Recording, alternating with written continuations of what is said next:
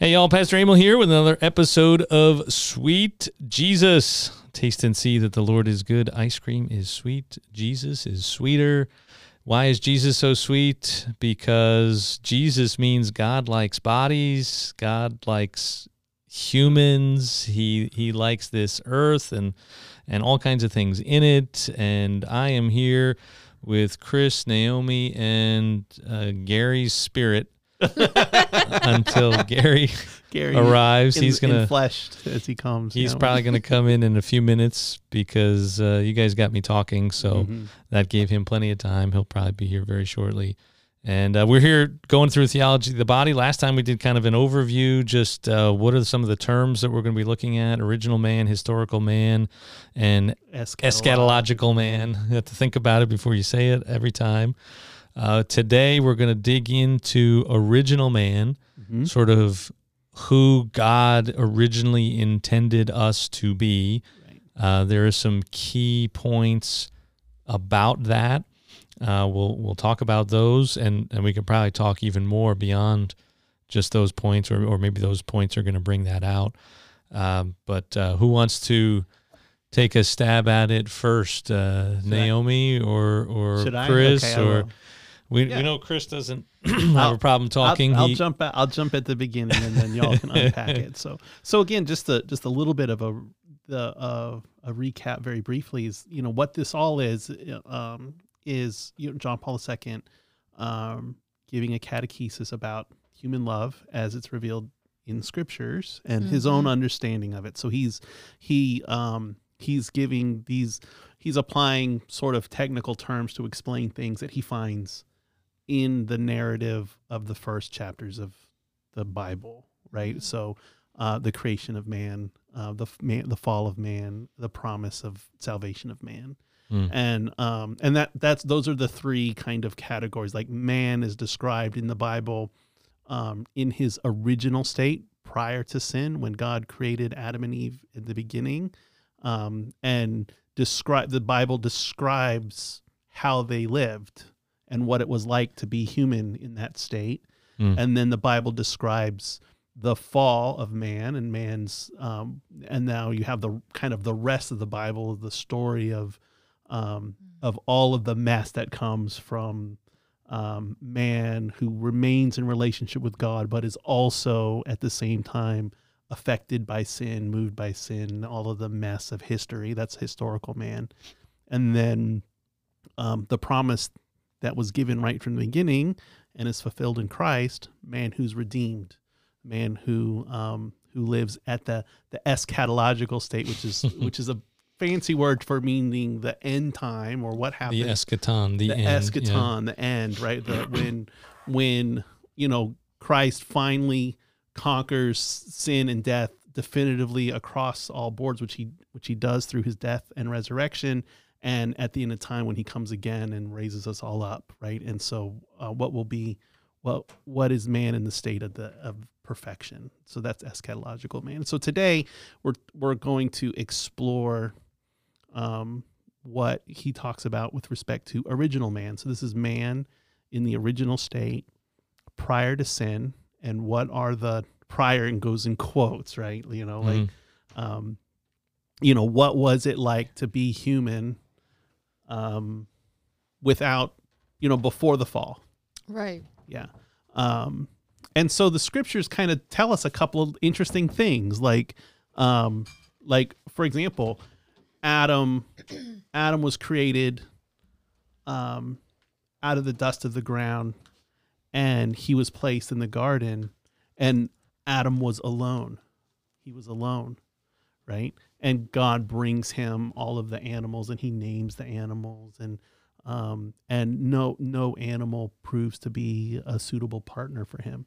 So that's one element of what the scriptures tell us about the nature of man is that he's alone in the world. In a certain sense, we all have that experience, right? I mean, we live in community with all kinds of other people, but there's a life that we live interiorly where we're just kind of alone with God. Like, nobody knows what's really what I'm thinking. Nobody really knows what I'm feeling unless I reveal it through my words.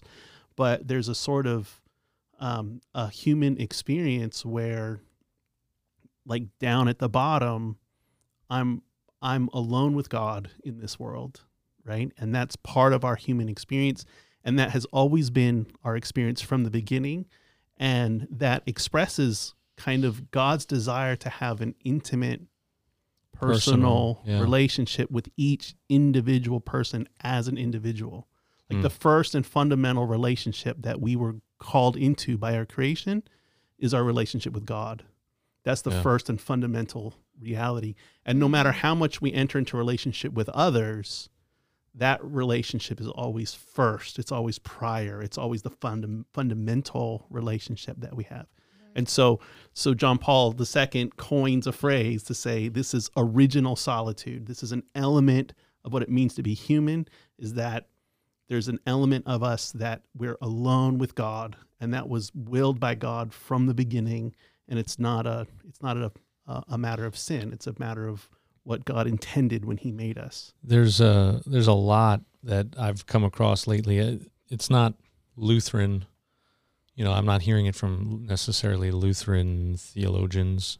Not that makes it wrong. I'm just, maybe we've got something and I missed it, but this idea that this relationship, us and God, and this personal communion with him is at the heart of what we need, and it's at the heart of what's actually wrong, right? So when we look at all these problems in the world, our sin and the things that sin causes, and death and brokenness in all kinds of ways, in all kinds of areas, the thing that causes that is really this. Yeah. The original solitude that we desperately need. Yeah.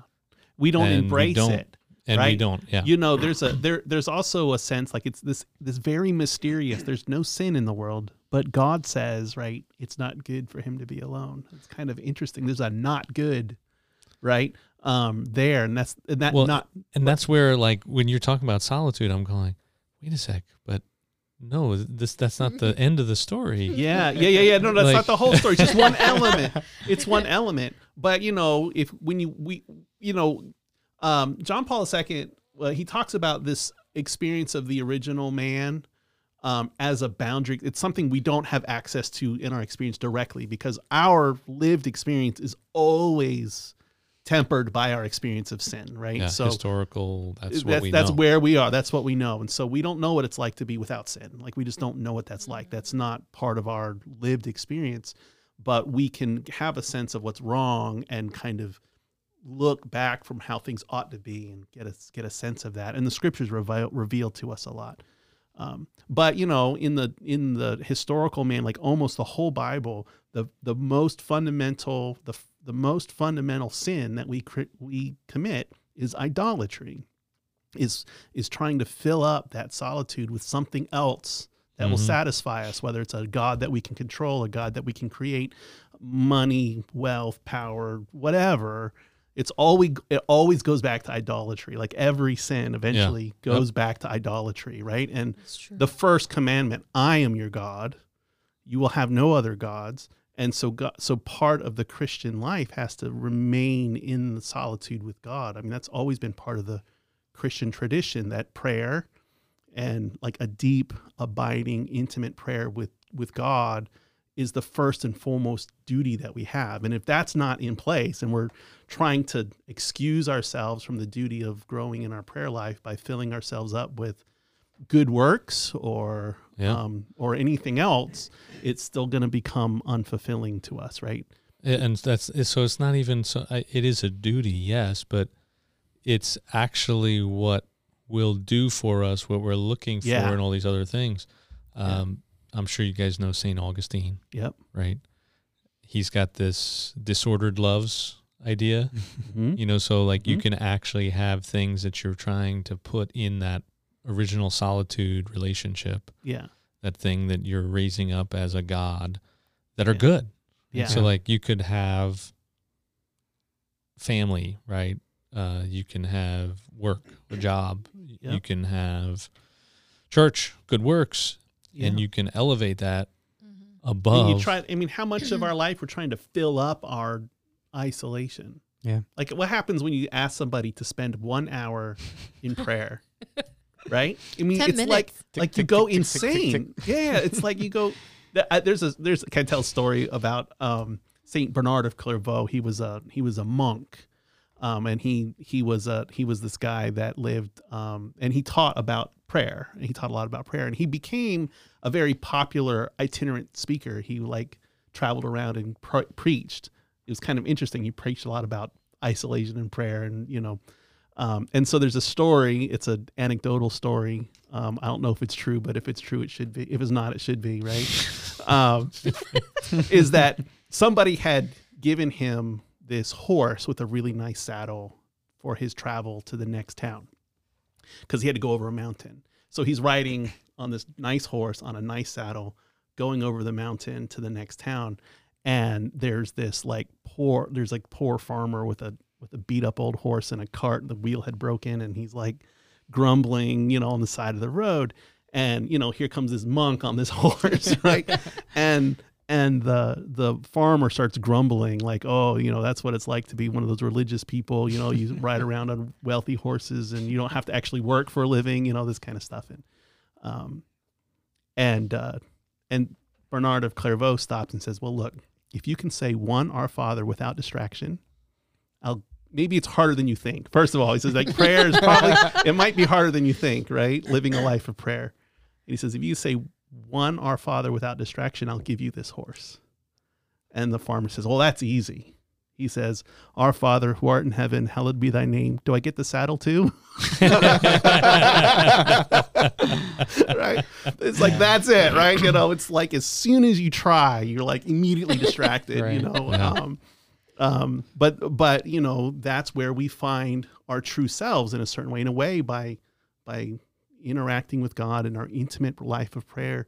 We're participating in something that's original in us, something that survives the fall, something that's like fundamentally good about us, You guys talked about St. Augustine, and you're talking about the original solitude. It made me think of that famous quote. It's my favorite quote from him. He says, God, you made us for yourself, O Lord, and our hearts are restless until they find their rest in you.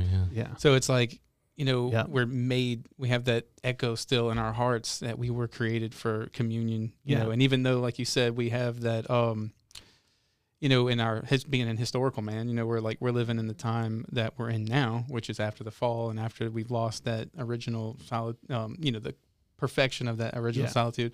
So we don't have that 100% total union with God that we were made for.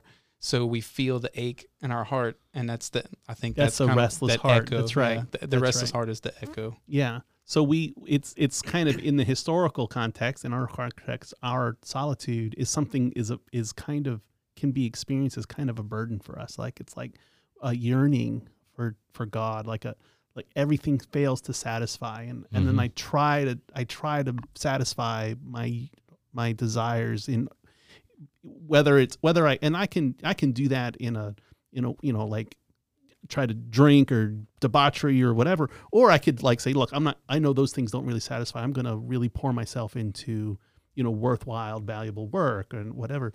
But even then, it's not enough, right? Because our hearts can't be satisfied by anything other than the ultimate good. Right. And we have that God-shaped hole. Yeah. Can only be filled by God.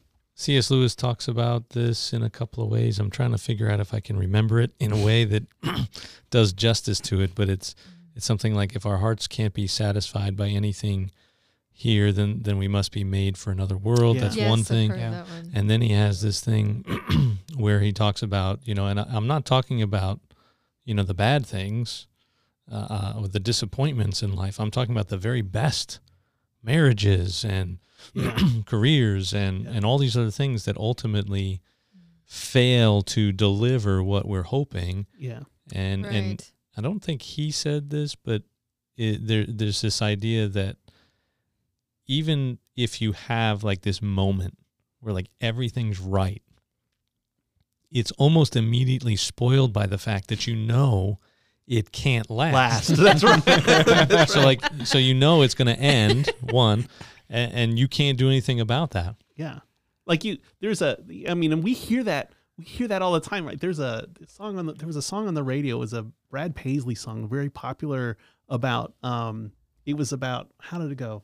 It was about, what's a bummer is that this summer with you is going to end. Right. So it's like the song, they're at the beach and he's with the girl and like everything's perfect. And already he's lamenting that it's about to end. Right. It's a sad song because everything's perfect. Right. Yeah. Or there's another one he has the same theme in another song where, there's like a bunch of guys sitting around a campfire and the one guy says, man, it can't get any better than this. And he says, well, actually it could. Like a busload of women showed up, it would be really, it could get better, right? So there's always this like yearning for something more. And that's part of our spiritual heritage. That's part of we are sons and daughters of God himself. And that belonging to God and that yearning for God is something that God put in us right from the beginning. And no amount of sin or degradation or whatever can erase that reality. That's always part of an element of what it means to be human. Mm-hmm. And so that's one element there, right? And that's what the whole story is. Like the Bible is telling us what it means to be human, and it's revealing different elements of that. That's one. The second one is original unity, where it's not good that man should be alone. And, I really like this because oftentimes we read the Bible and we tend to think about it as if God didn't know what he was doing. Like, here's Adam, and then he makes a person and the person starts to cry, right? And he starts giving him good things, right? I don't know what makes him stop crying. Give him a bottle, right? Give him a dog, give him a puppy, give him he's like giving him all these different things, and he doesn't know what to do because Adam's desires aren't enough. And then he's like, well, let's make a girl or something, That's like the wrong way to think about it, right? God knows exactly what he's doing. And this, like, it's not good for man to be alone is something that Adam discovers, right? He's in the world. He's surrounded by every possible good thing. Adam is the wealthiest man ever to walk the earth because he literally owned everything, right? All the land, all the trees, all the gold, all the silver, everything, right? He owned the whole thing, right? God he's surrounded by every possible good thing, and it's not enough, right? It's not sufficient. These things don't have context. They don't have a purpose. The painting of the Sistine Chapel with Adam kind of lounging and his hand pointing up and God like trying to reach him, that very famous painting. There's this kind of, he's surrounded by every good thing. He's healthy. He's got he lacks absolutely nothing, and he's kind of bored. He doesn't know what to do, right? It's something that Adam discovers, right? And what John Paul II says is like God puts Adam through a pedagogy. A pedagogy is a step-by-step lesson, right? Right. You have to learn to do addition before you learn multiplication, before you do division, before you do algebra, right? And so by bringing step-by-step, animal by animal, introducing Adam to each good thing in the world and having Adam understand what it is, when he gives it a name, he understands what it is. He's teaching Adam that, I'm providing you with every good thing, but there's something else that you yearn for. And so Adam's the one who kind of discovers that the world isn't enough. And it's not good for him to just be alone because he's made for something else. And at that point, Adam is prepared. His heart is prepared to receive the gift that the woman is for him, right? So he puts him to sleep, takes out the rib, fashions it into the woman, and Adam says, this at last is bone of my bone, flesh of my flesh. Like this at last, this person makes the world make sense. I now make sense. I now understand what I'm supposed to do. I understand what flowers are for. I know what animals are for. I know sofas. Right, that's right. Historical, like, man. I'm sorry.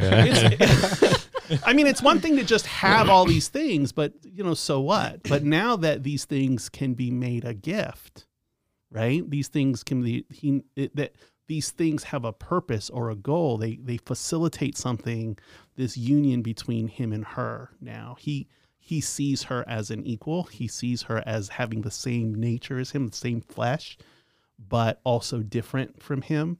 And all of a sudden the world makes sense. And that's kind of a really interesting experience. Like when we fall in love with someone, like a genuine love, all of a sudden, not only do I realize who she is and what she is and her value and her beauty, but I also kind of now, that's what I've always longed for, right? Now I make sense of myself. And so at the beginning, when Adam wakes up and he says, this is bone of my bone, flesh of my flesh, right? This at last, there's this unity between them. John Paul II calls this original unity, that between man and woman, there's no division.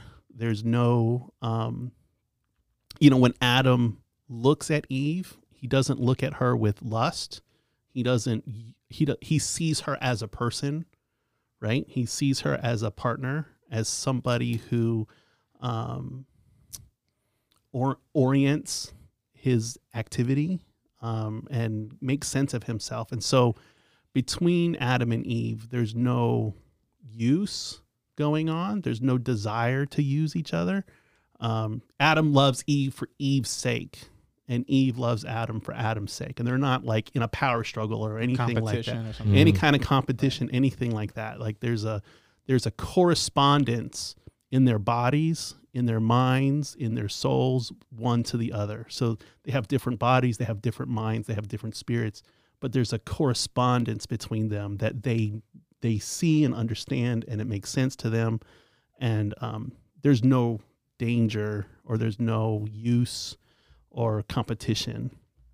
And that's expressed biblically by the fact that they were naked. So there's this mysterious passage that says they were naked, but they had no shame, right? And so, what's this original nakedness? That's the third one, right?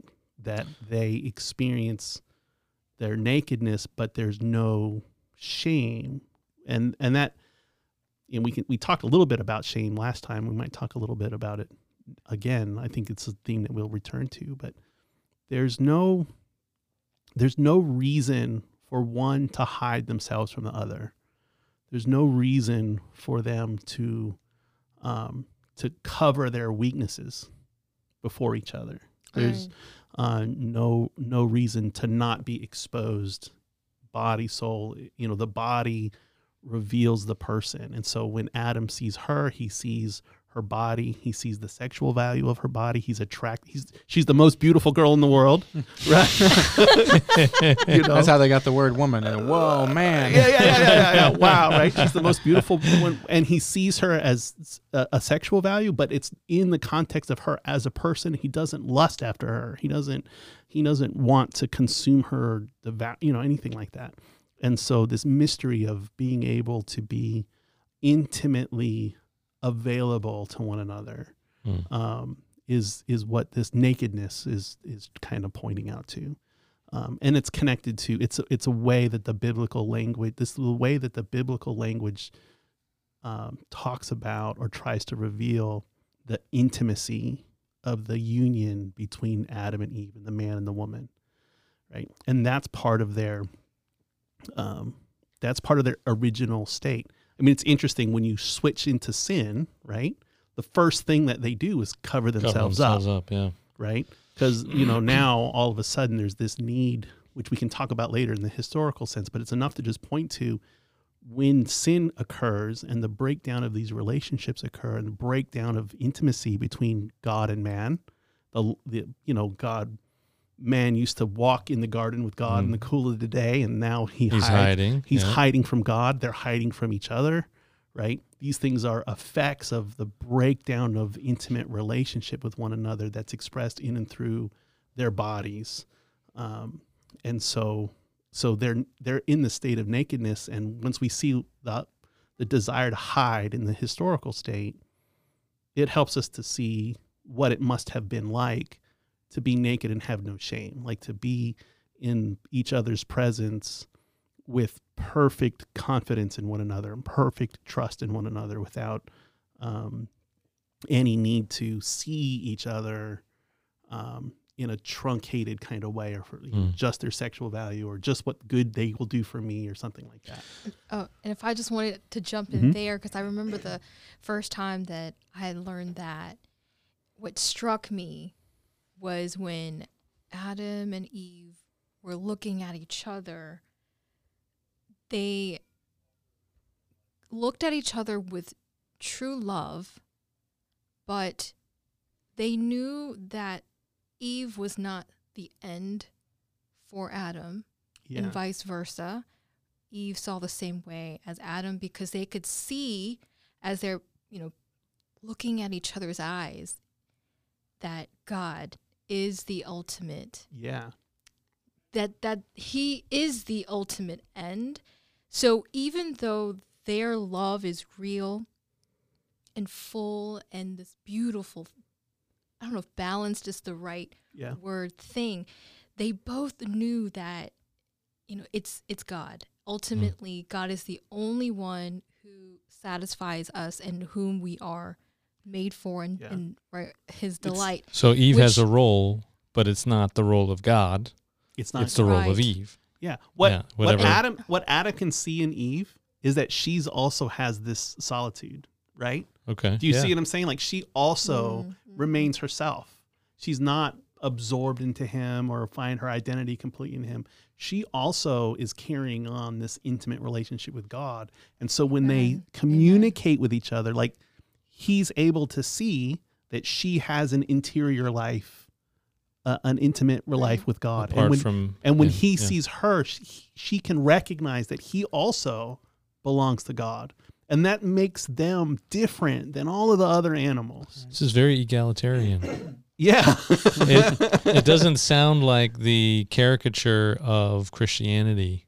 Yeah, no. That's out there, where, if you believe in God and the Bible and all this other kind of stuff, then you must mean that women are supposed to be inferior oppressed or inferior. Yeah. I've heard people talk about, like, if you reference the order of creation, they'll say, well, so Adam's first, so he gets everything, and Eve said, no. Like, there's a structure to it. It's not first and second. There's a way that it all works together. Yeah, so and together they really are man, right? That's right. So See, when you go back to the first chapter, God creates man, male and female. He created them. Yeah. Right? When God, Adam, the creation of man isn't complete until they're together. So But one thing I wanted to kind of stress on that, I think especially for women, we can often, I think our temptation, or where our weakness really gets us bad, is the man, the relationship, the marriage does become the end of our, what quote unquote could be our happiness, our fulfillment. Yeah. So that's kind of one of the things that happens when original sin comes, and that gaze that, Adam and Eve could have with one another, and seeing God is really the one who fulfills me. It's not you. I love you, and I will self-give myself to you and receive you as well. That's what we've lost. And I know as a woman, I personally struggle with that each and every day. It's a constant battle to remember, I got to trust the Lord, and it's like my brain is almost, that's the record that's on. And I have you need to get married. You need to get right. And that's your fulfillment. And unfortunately, our society and our culture, whether it's in our movies or in our songs, which they're beautiful, but they kind of really also kind of put that out there, that is going to be your ultimate good, your ultimate knight in shining armor, and and everything is going to fall into place, right? You are totally sassified. You're good. You're golden. But that's not. That's not what happens. For the 3 men who were married here, they know, and their wives who can really attest to it as well, that no, that's not the fulfillment. And so I just want to say for the heart of, and I'm sure men can experience this too, but especially women, this is something that we battle with so much. And we really need the Lord. We really need his grace and that relationship with him, so we can, like, even though the record's still playing on in the head and in your heart, but really just kind of in this relationship with God of just, God, I trust that I know you are my only fulfillment. Please help me to just walk, journey in this time of historical man to just believe that, live that out, accept it, surrender to it.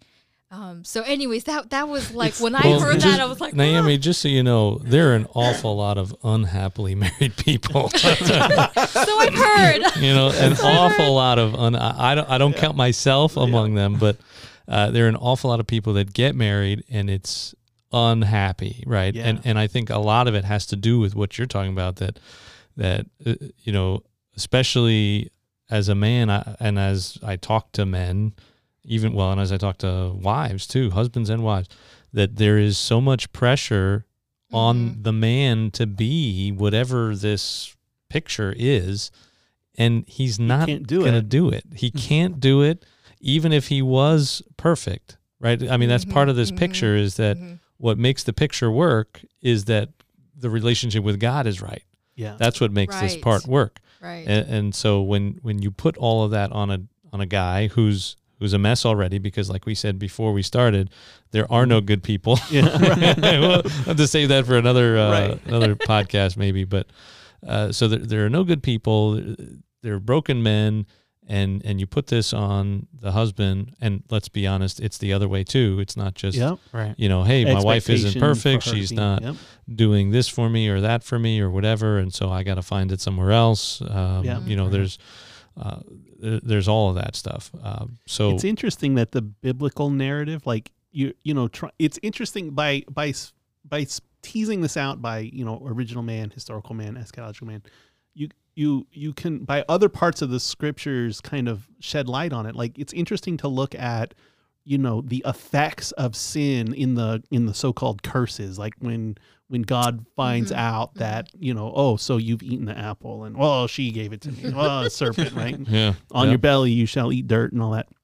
But what he's, it's even, this is an ancient text. It's like 5,000 years old. And it says to the woman, your desire will be for your husband.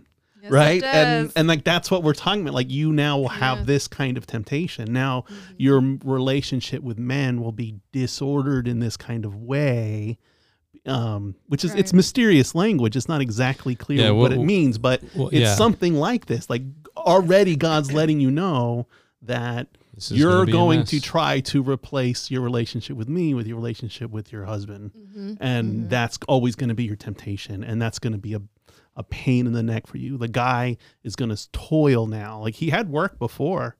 Like, God, it wasn't work, wasn't the curse. But it wasn't the sweat of his brow. It wasn't. But now it's going to be a pain in the butt, right? Now he's going to scratch on the earth, and it's never going to satisfy him as much as he feels like it should. And so he's never going to be satisfied with enough power, wealth, strength, all that stuff, right? And so, already the biblical narrative, because it can understand what happened when sin happened, it can shed light onto what it was like before. And so this concrete experience that you're talking about, which is everywhere, right? Everywhere. And it expresses itself in different cultures, different ways, right? And it expresses itself in a particular way today. It's been part of human nature from the beginning. I mean, the scriptures are talking about it, right? So we're doing a lot of the original and historical stuff.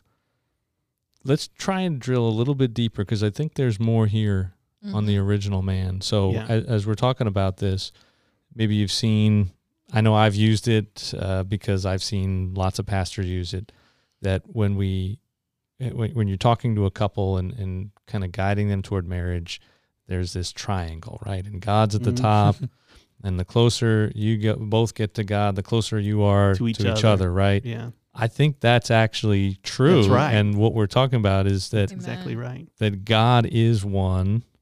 And I want to talk about this because I think some of the things that we've said, there are people that might listen and go, well, wait, you said we need God, but now you're saying we need each other, but it's all part of the picture. We need God, and God is what, when we have the relationship right with God, that's what helps inform the relationship with each other in a way that makes it not destructive. Yeah, this is like mind-blowing thing, right? So what John Paul II says about this is that they're naked and without shame. And so he coins another little phrase where he says they had the peace of the interior gaze, which is like, what the heck is that, right?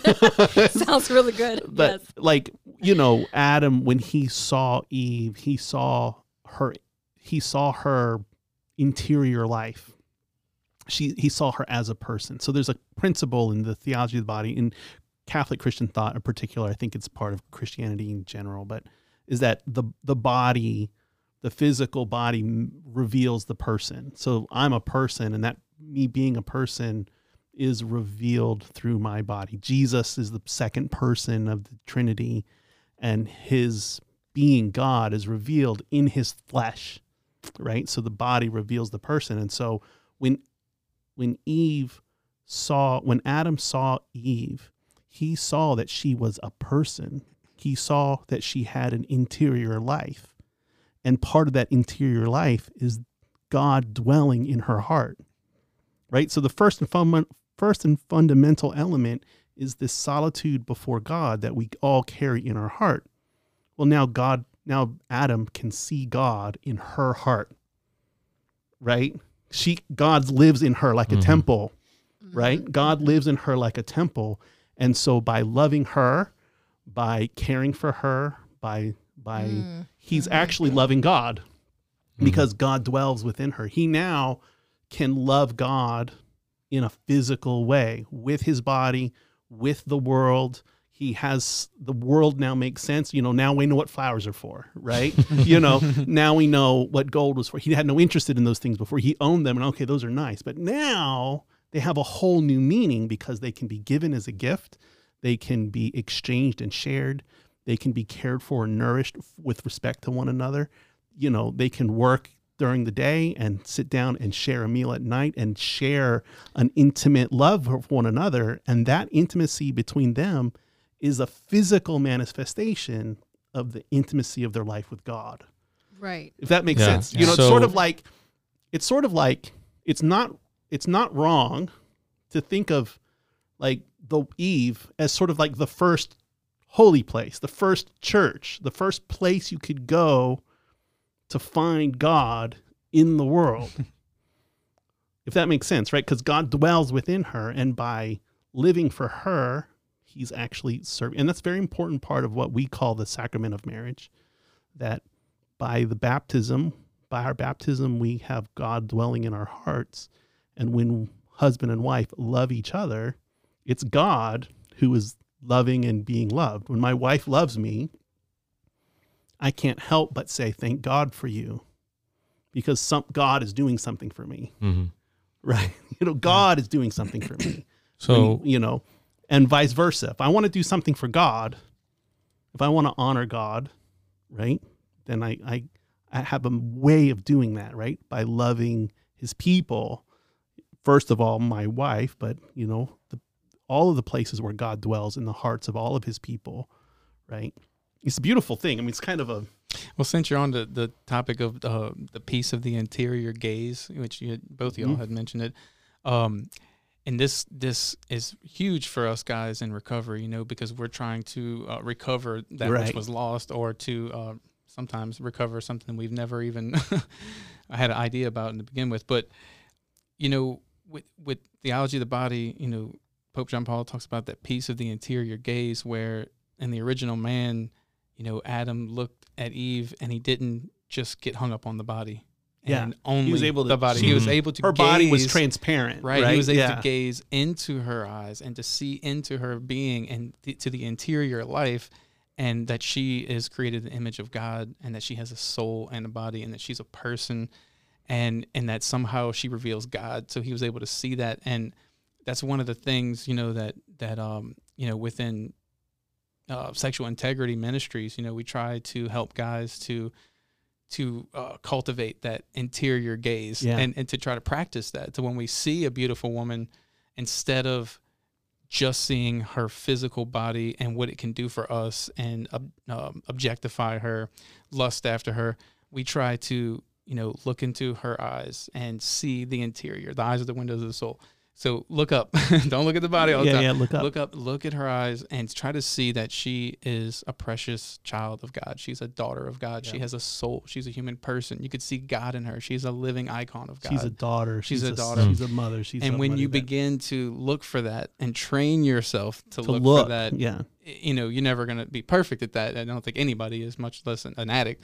But when you train yourself over and over again to see the inner beauty and to see the soul, to see the God's image in a person, to see them as a daughter, as an actual daughter of God, that interior gaze gets cultivated, and that's one of the goals of sexual integrity. But you had mentioned it, and I didn't want to. That's exactly. Before I forgot about that. That's so important. That's exactly right. And you all highlighted just how much the interior gaze means, recognizing and seeing that individual as a person. Like that right. word, it's so critical. And I think we can go flashback to Genesis on when we can meditate, where as Adam is asked to name all the animals. Yeah.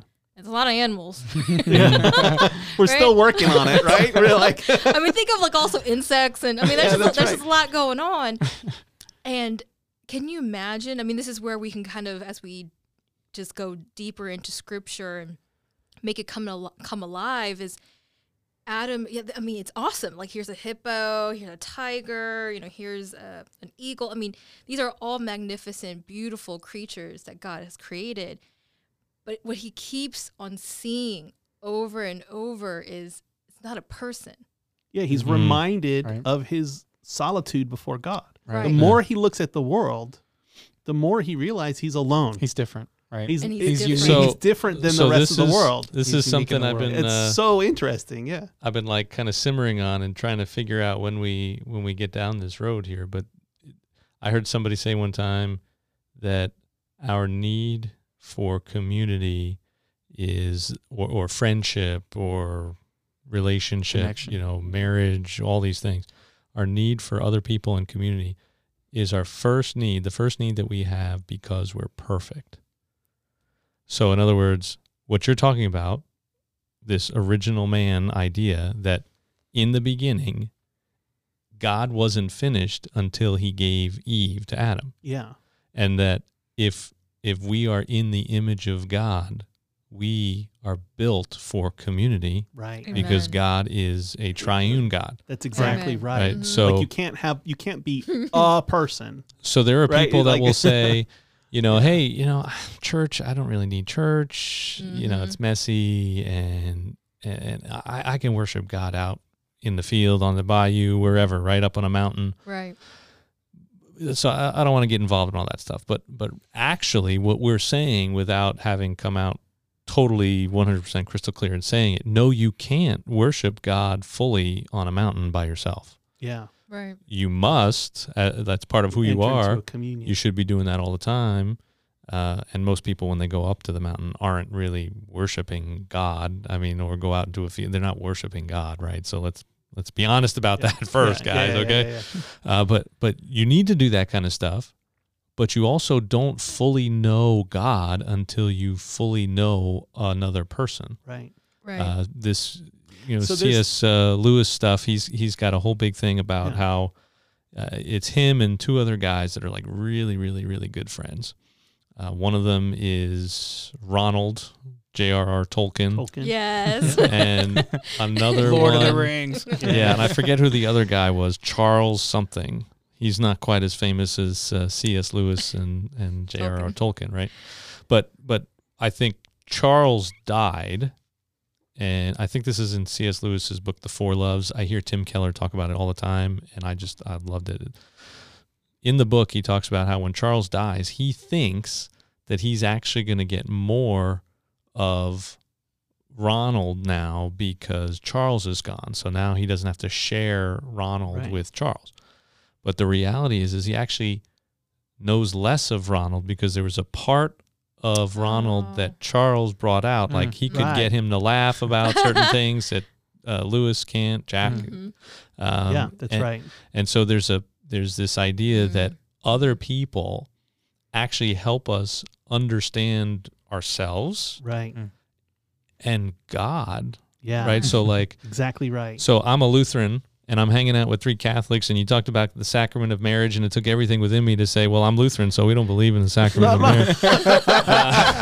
That's okay. We do. But why is that? That was because, I'm just trying to make sure all the Lutherans out there don't attack me, right? Right. But I do think that we could probably say it is, in a way, even within our own theology. But the fact that we're talking, and the fact that I listen to like the Tim Keller with Presbyterian, right? Right. So I hear somebody else talk about God, and I hear other people that are Methodist or Pentecostal, or I hear them talk about God, and we're in conversation, and there are things that I definitely am never going to agree with them on. Right. Right. But there's a piece of God that I'm getting to grasp because I'm having that conversation. Right. That's right. Each person is made to contribute. I mean, when you think of the theology of St. Paul, right? And you have like, there's one body, but there's many parts. And who can say to the eye, what hand can say to the eye, I don't need you, right? You can't do that, right? Each part contributes to the whole. And what that means is, and this is a very important theme for the theology of the body, is that our personhood, our identity in God, even our solitude before God, our being one, like no matter how close Adam and Eve come to each other, no matter how healthy your marriage is, no matter how intimate a life you share together with your wife, you don't become your wife. You don't like meld into like, you still remain 2 different people. And that always is the case, frustratingly, right? But it's always the case. But the 2 become one flesh. They become one flesh, but they don't stop being 2. Right. So I only bring that up because I know some, old school pastors that I have bumped into over, well, mostly early in my career and in my training and all that kind of stuff, that they have this unity candle ceremony. I don't think it's as popular today as it once was, but the idea is, you have 2 candles, and you, at some point in the ceremony, like you come up and you light this one candle, and then, the hardcore old school guys say, well, you got to blow out the other candles now. Yeah. And then you have the more progressive, feminist type folks that would say, no, you have to leave them lit because they're still people. Yeah. And here we are kind of saying, well, they were right, actually. Yeah. Well, it's sort of both. I mean, it's sort of, when you start talking about the unity of people in marriage, or the community of the saints in the body of the church, right? In our culture, in our time, it makes your head spin just as much as whenever you start talking about Trinitarian theology and you say, God is 3, but he's 1, but he's 3, but he's 1. And it's like, does not compute. And then, then the dominant culture says, look how irrational Christianity is, because they can't get their head straight about, is it 1 God or 3 gods, right? They're not exactly rational. Well, right, so right. They shouldn't be casting stones. Right. But the point is that because our culture, the liberal with the big L, like freedom, like American, whether you're left classical or right, liberalism. Classical liberalism, right? Is focused on, crafts the truth of the individuality of the person. So like this solitude or this oneness that we each have that is irreducible. Like I can't ever divest myself of myself. Like I still remain me no matter what, right? And that I'm an individual, and an individual that has rights and those kinds of things. There's something true about that. Right? There is something true that I don't become you and you don't become me. But it's not supposed to go to the extreme of at the expense of community. But that's not the whole story. Yeah. Right. That's not the whole story. Like I have a capacity to cooperate with another. And in fact, like when you think about men and women in their sexuality, think about just the basic, that's where I wanted to take it back. Just birds and bees, right? There's something that a woman in her body has a power Let's talk about it that way. I think it's a good way to talk about it. A power to nurture and care for life with her own body. She has a womb, she lactates, right? It's a superpower, all that. But that power, that's no joke. Right. I mean, it's incredible. It's something it's not in me to do those things. But that power needs the cooperation of another for it to be engaged. Mm-hmm. You can't just become pregnant all by yourself. Like, you just can't snap your fingers and decide, right? And the same is true for men. Men have this power to generate or to engender life, to pass life on to somebody else. But that power needs the cooperation of the other for it to do what it's supposed to do. And so you have right from the beginning this capacity to intimate communion or intimate cooperation with one another. And until that happens, there are certain elements of myself that never come to fruition. They never become engaged. Does that make sense? Yeah. Right? Yeah. The other person, and then I mean, that happens in the sexual relationship, but that also happens in every interpersonal relationship, just like the three friends, just like us now. Like, if I weren't in this room with you people, I mean, I may have had these ideas, but I wouldn't be saying what I'm saying in the way that I say it, except that you guys are here listening, and there's a context which opens up the possibility for a fruitful dialogue that couldn't have happened any other way except for being here. Like, even the people listening that I don't even know who they are, they're making possible this conversation. I mean, in a community, it's amazing, right? And our culture disregards or undervalues the communal aspect of what it means to be human. Yeah. And I was thinking, if our, as a husband and wife, or male and female, if our relationship and our, the two becoming one flesh, if that is supposed to be a symbol or a sacrament or a sign of our relationship with God as well. Christ and the church, right? Well, then think about it like that. Well, when we have a relationship with God, we're called to be one with God, but we still remain a separate individual entity. We're a separate person. We don't get like the Greeks or absorbed into God and become one with God or in that Eastern, sense, or other Buddhism, other Eastern philosophies. Yeah. But even though we are brought back to the source and we have that union with our God when we restore and we, through our redemption, we still remain a separate individual person. Yeah. Well, so the husband and the wife, the two become one flesh, but yet remain separate, and we're interdependent. Not, exactly. That's right. And that actually is also God in who God is that too, right? Because that's what the Trinity is. That's exactly right. So it's the Father, the Son, and the Holy Spirit who are one, but three and somehow they're distinct and they have unique roles and responsibilities within the Godhead, right? It's Augustine, however you want to say his name, he's the classic theologian, Trinitarian theologian, right? De Trinitate, and he talks about this relationship. How do we understand what it means to be a person in the God? And you have the Father who gives life to another, and you have the Son who is the recipient of this gift, and then you have the relation between them. So you have a love in God, you have a lover, a beloved, and a love, right? And so God, Deus Caritas, as God is love, and if you take any one of those away, if you don't have a lover, then there's no beloved and there's no love. And so you take any one of the persons of the Trinity away, you lose the whole Trinity. Right. And man is created in that image. And so Adam makes no sense to himself until Eve. Right? He has this capacity to love, but there's not anyone to love yet. And so he doesn't understand himself. It's not good for him to be alone. I don't understand myself. It's not until Eve is there and he enters into communion with her that there's a capacity to be a lover, because now there's a beloved, a one to love, and now there's a love that they can share. And so now they can be the image of God. It's interesting. Yeah. It parallels the first chapter. God created man in his image, male and female. He created them, right? Like those two things, those things are being said in the same breath, right? Scripturally.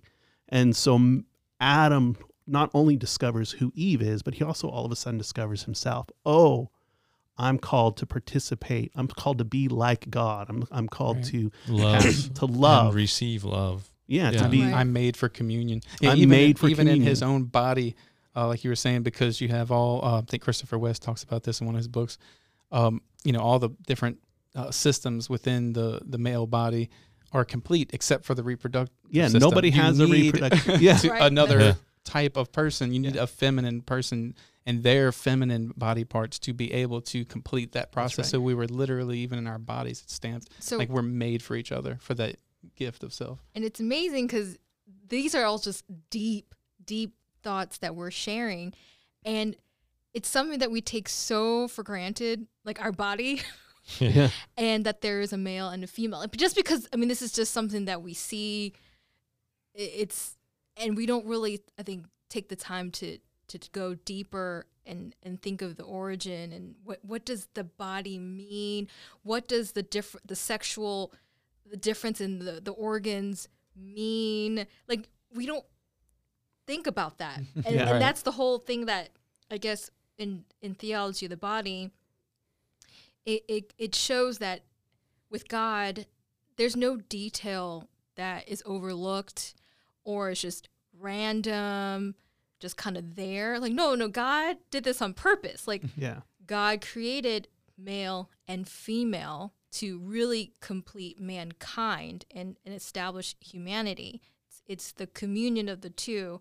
And then for us simple folk, right, we're much simpler when you compare us to God, right? That he made it obvious that your bodies don't exactly look exactly the same. There's some things like, okay, you got two arms, you got two eyes. Yeah. There's some parts of you that will, between a male and a female, will look similar.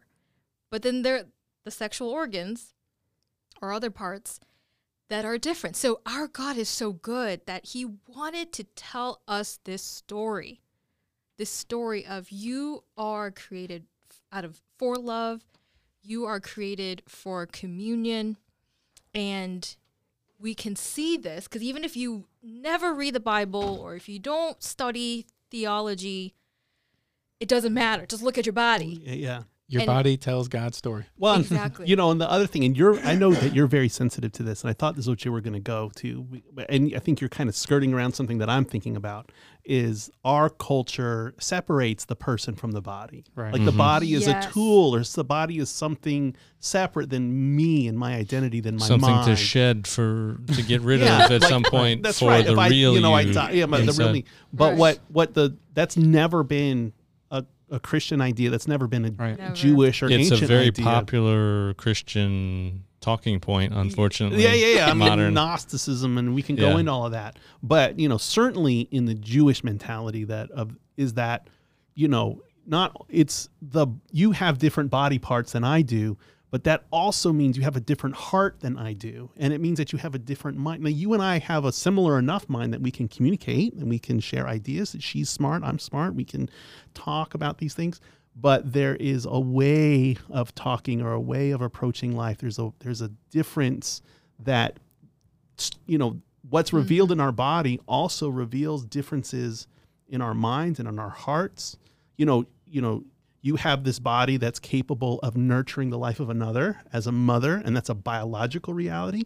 That's also a spiritual reality. That's also an emotional reality. There's a way that mothers can mother in a way that fathers can't, even after the children were born, right? Even when they're not dependent physically on the physical body of the mom, right? My 17-year-old daughter, who doesn't need my wife's body anymore, get something from my wife that she can't get from me, right? And get something from me that she can't get because she's her mother and I'm her father. And so the bodiliness reveals something about the depths, right, of who I am. And so it's important. We need to emphasize that because our culture so automatically separates the body from the person. Right. And what the biblical narrative is talking about, what the theology of the body is really trying to hammer at, is that there's not a separation, but they're intimately related. When Adam saw Eve's body, he saw her. Mm-hmm. When a nurse is in a hospital and she touches a patient, she's touching a person and not just an organ or an arm or a part, right? Yeah. She's touching a person. When a man and a woman embrace, they're not just touching something that's merely physical, right? They're touching each other. Right. And that's so important in so many ways. Mm-hmm. I mean, it's just, definitely, it spills out in all kinds of ways. We're not human without both, right? So God forms from the dust and then breathes in the breath of life. That's right. And when you take those two apart, you have a dead person. It's not a body. A dead body isn't a body. A dead body is a corpse. A body is a living body, right? That's, a soul that's not enfleshed is a ghost. It's not, right. It doesn't have like real presence in the world. But your soul, because it's enfleshed, is present in this room and effective in this room, and not like some kind of, we're in a seance or something, right? It's not you're not a ghost, right? You're an enfleshed spirit, right? And and that makes all the difference. If all of a sudden you were not an enfleshed spirit, it would like freak us all out. Right? This podcast would be over.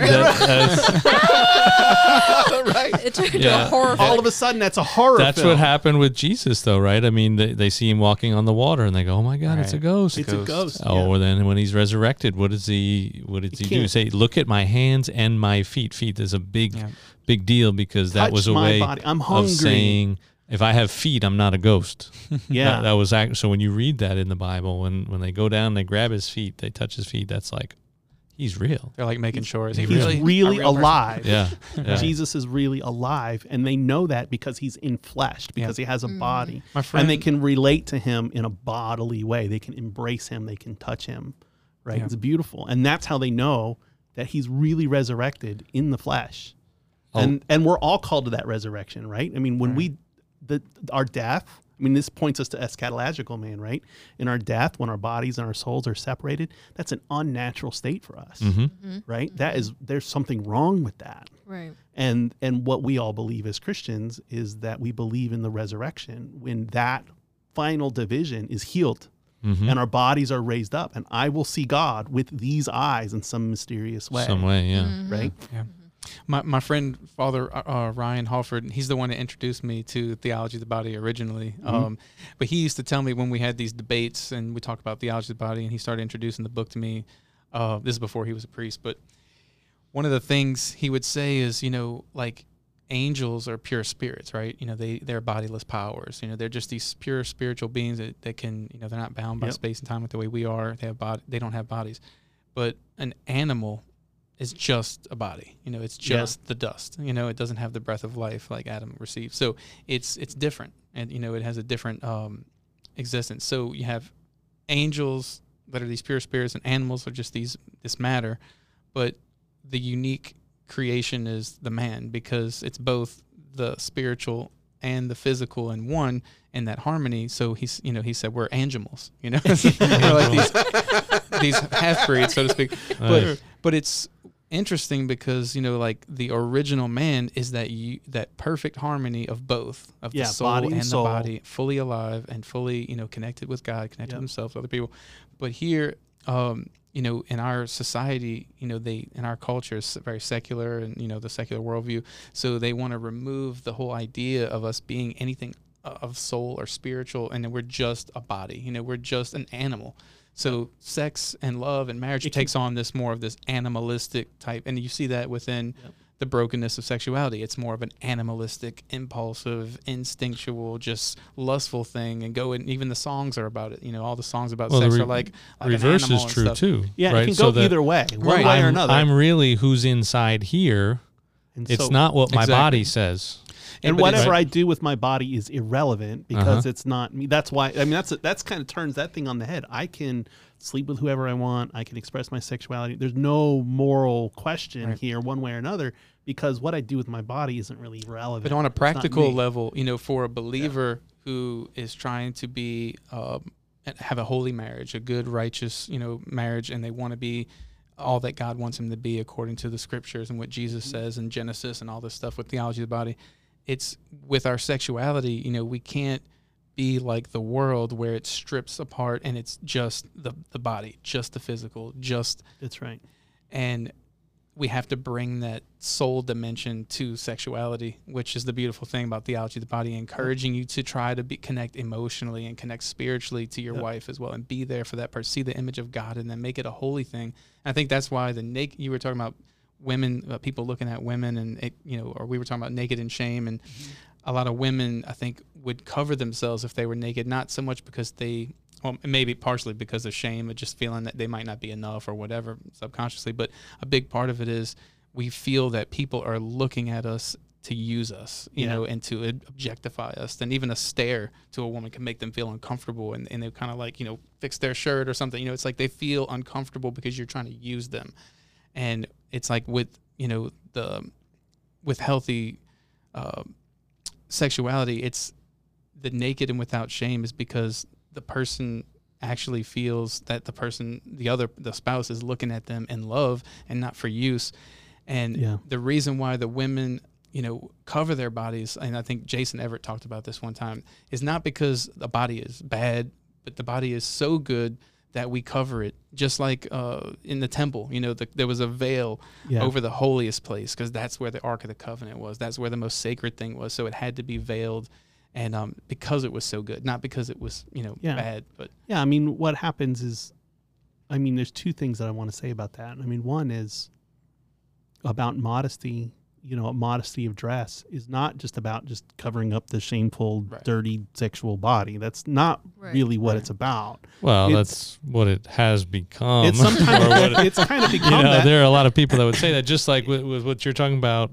You know, we're talking about this Christian idea that it's both body and soul, and well, I actually think Christians have screwed that whole thing. Absolutely, it's no the doubt. Christians that have pushed that message, and then the culture took it, and now they're doing all this stuff with it. But that's right. I agree. I agree completely with that. Right. I mean, that's the reason why I think John Paul II and other thinkers who are thinking and teaching along with him have said, like, we need to talk about this in detail because exactly what you're saying. With a fresh new why approach. we need to write these books, right? And we need to think about them. But, you know, the reality is, and I think this is something, I used to work in a high school, teach in a high school, and, you know, and of course, like, modesty of dress is always a topic, right?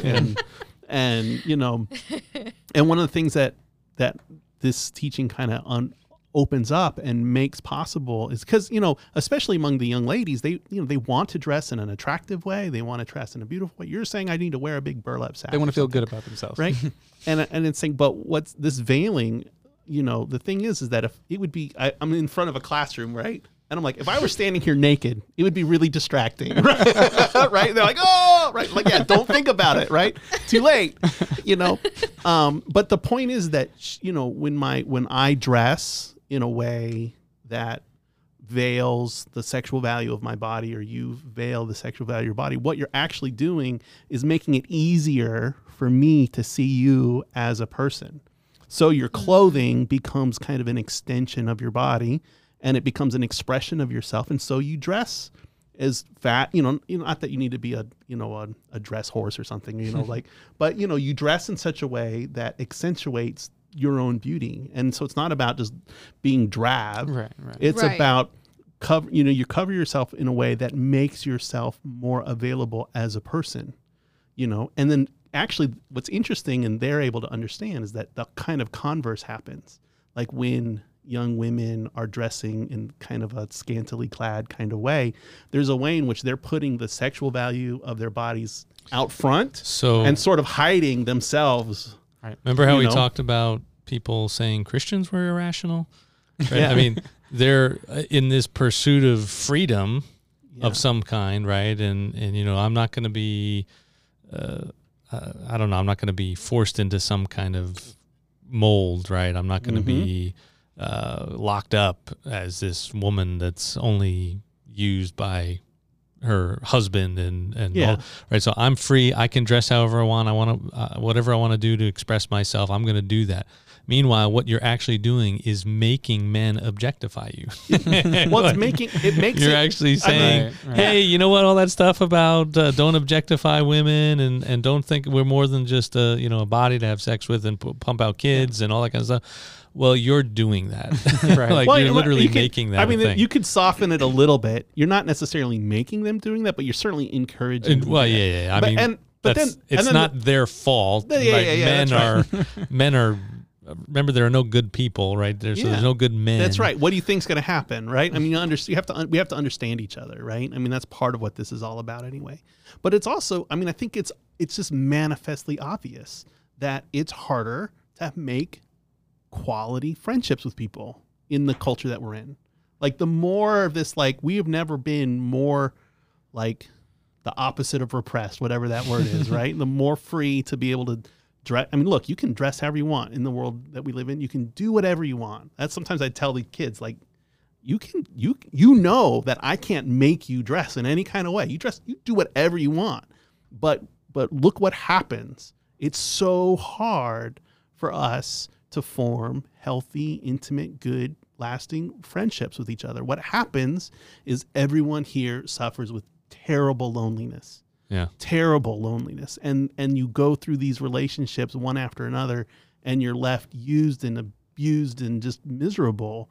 It's like, and that's epidemic in the culture we live in because we've lost the ability to be able to, enter into respectful relationships with each other. And so you can just look at it. You can look at the world and say, okay, what kind of life do you want to live?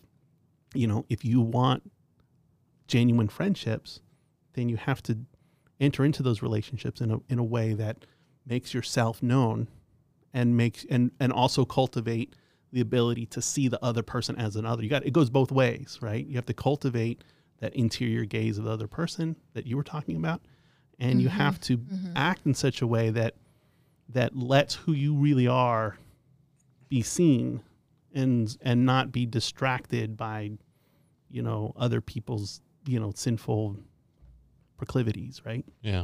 So I guess on the modesty issue, I just feel that I should say something on you absolutely should to kind of bring the. We just made all these bold statements that, like, we know what we're talking about. Yeah, exactly. And I mean, the great thing is, this is a place where we get to really share each other's thoughts and they're valuable.